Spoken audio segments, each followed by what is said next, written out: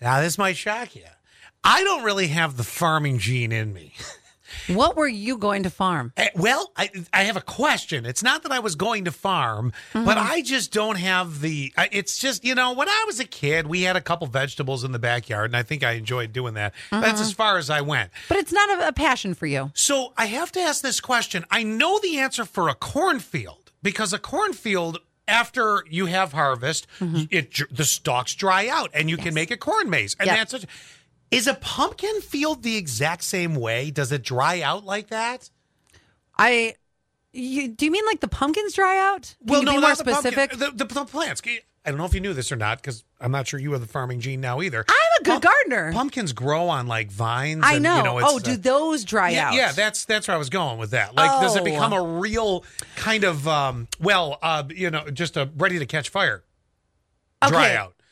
So I look at it like that leaf is the same as, not the exact same, but like a similar texture as, have you ever gardened squash? No. Okay. Well, here's what you got to... The term "I don't have the farming gene in me" might have given it away. True. So here's the thing, and I just did this the other day, so I think I can answer your question pretty correctly. So if you've ever done squash, or even like I have a lot of hostas in my front lawn area. So you cut them and you clean them out. Like you just don't pull the root. Okay. But you cut and then trim everything up. Okay. Well, actually, squash is one and done, right? I think so. One and done. Yeah. So you can pull that root. The hosta, no, that comes back over and over. Okay, and over but again. I guess my comparison to the corn maze, where you can visibly see that it's dried out, and it just looks like a yucky mess. It could be flammable. Well, there was a pumpkin picking that didn't really turn out the way it was supposed to in Waco, Texas, after a farm's grass parking lot caught fire. 73 cars went up in smoke. So they were that's Texas. They were obviously having one of those, fall festivals where everybody comes out, gets pumpkins, and does whatever. And 73 people lost their car. The fire department, even when they got there, they were like, "Wow, it's real smoky." Luckily, that covered under my insurance? Your insurance, I guess, or no, it could be the business. I don't know. Luckily, is that an act of God?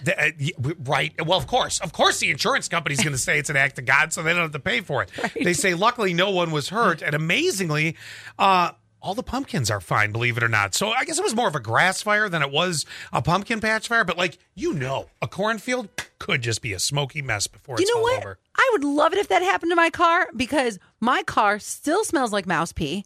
Even though I had it detailed, I changed to the carbon air filter. I had everything. I changed another filter that I don't know the name of it. So now you're thinking just burn your car to the ground. A friend of mine told me that because I had a mouse problem in my car, the pee smell just won't go away. It's stuck in the carpet and in the foam in the seats. Okay. So if my car accidentally got lit on fire... You wouldn't cry. Jesus, please, please give me this act of God. This one was thanks to a toss-lit cigarette, apparently.